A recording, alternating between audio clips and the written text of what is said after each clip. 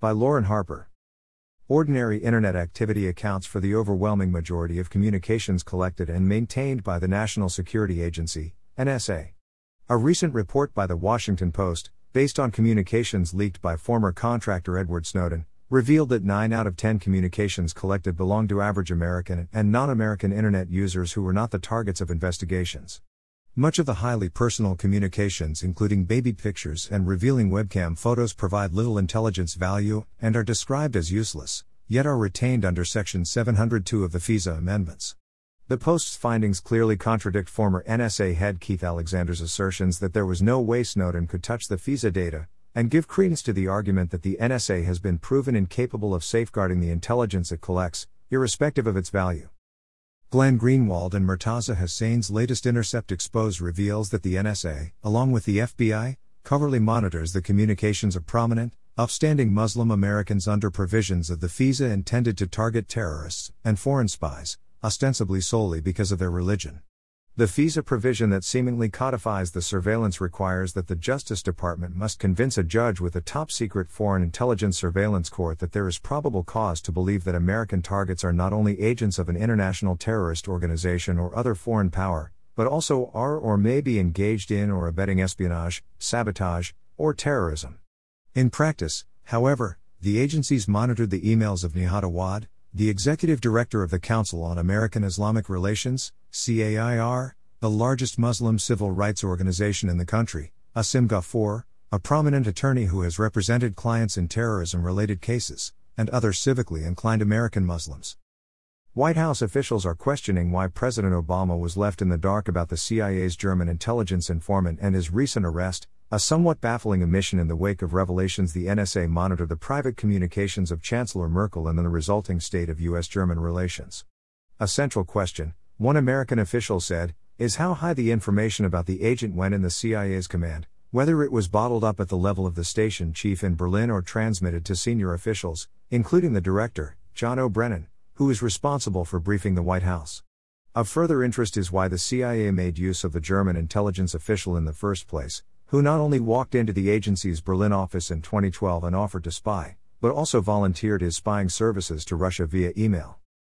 The Internal Affairs Division of Customs and Border Patrol, CBP, is being investigated again, this time for mishandling the personal information of the agency's 60,000 employees.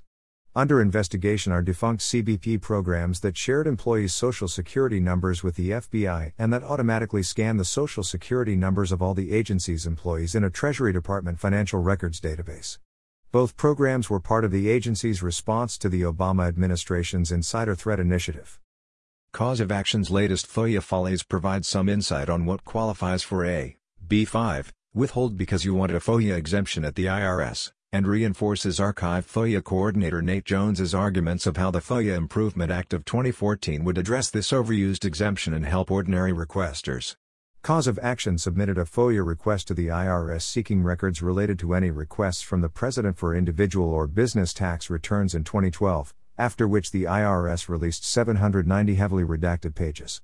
Cause of Action filed suit in 2013 challenging the IRS use of exemption, B5, to withhold large portions of the records, prompting the IRS to reconsider some of its withholdings.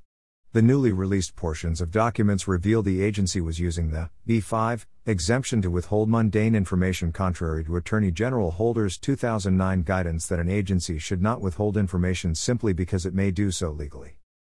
The Brazilian military regime employed a sophisticated and elaborate psychophysical duress system to intimidate and terrify suspected leftist militants in the early 1970s, according to a State Department report dated in April 1973 and made public last week.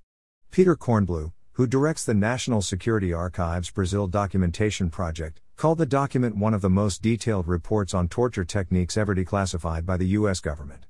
This document, and 42 others, were given to Brazilian President Dilma Rousseff by Vice President Joe Biden and were made available for use by the Brazilian Truth Commission, which is in the final phase of a 2-year investigation of human rights atrocities during the military dictatorship which lasted from 1964 to 1985. The Pentagon and the Justice Department are going after the money made by former Navy SEAL Matt Bissonnette from his book on the raid to capture Osama bin Laden, No Easy Day, for failing to submit the book for pre-publication review to avoid disclosing any top-secret information about the raid. It's worth noting that while the government goes after Bissonnette for releasing his book without pre-publication review, both the CIA and DoD provided unprecedented access to Hollywood filmmakers Catherine Bigelow and Mark Boal for their Bin Laden raid blockbuster, Zero Dark 30, while simultaneously refusing to release the same information to FOIA requesters. A partially redacted 29-page report recently found low morale at the U.S. government's Office of Cuba Broadcasting, which is responsible for radio and TV Marty. Some of the reasons cited for low morale included the lack of transparency in decision-making, the inability to offer suggestions, and the lack of effective communication.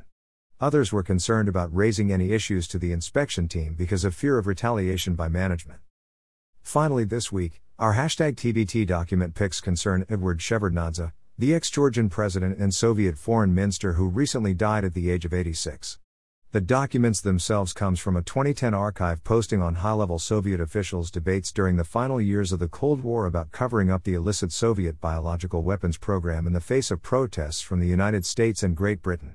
The documents show that Edward Shevardnadze, along with Defense Minister Dmitry Yazov, and the Politburo member overseeing the military-industrial complex, Lev Zyakov, were aware of the concealment and were actively involved in discussing it in the years when Soviet leader Mikhail Gorbachev was advancing his glasnost reforms and attempting to slow the nuclear arms race. Check out the documents here. Happy FOIA-ing!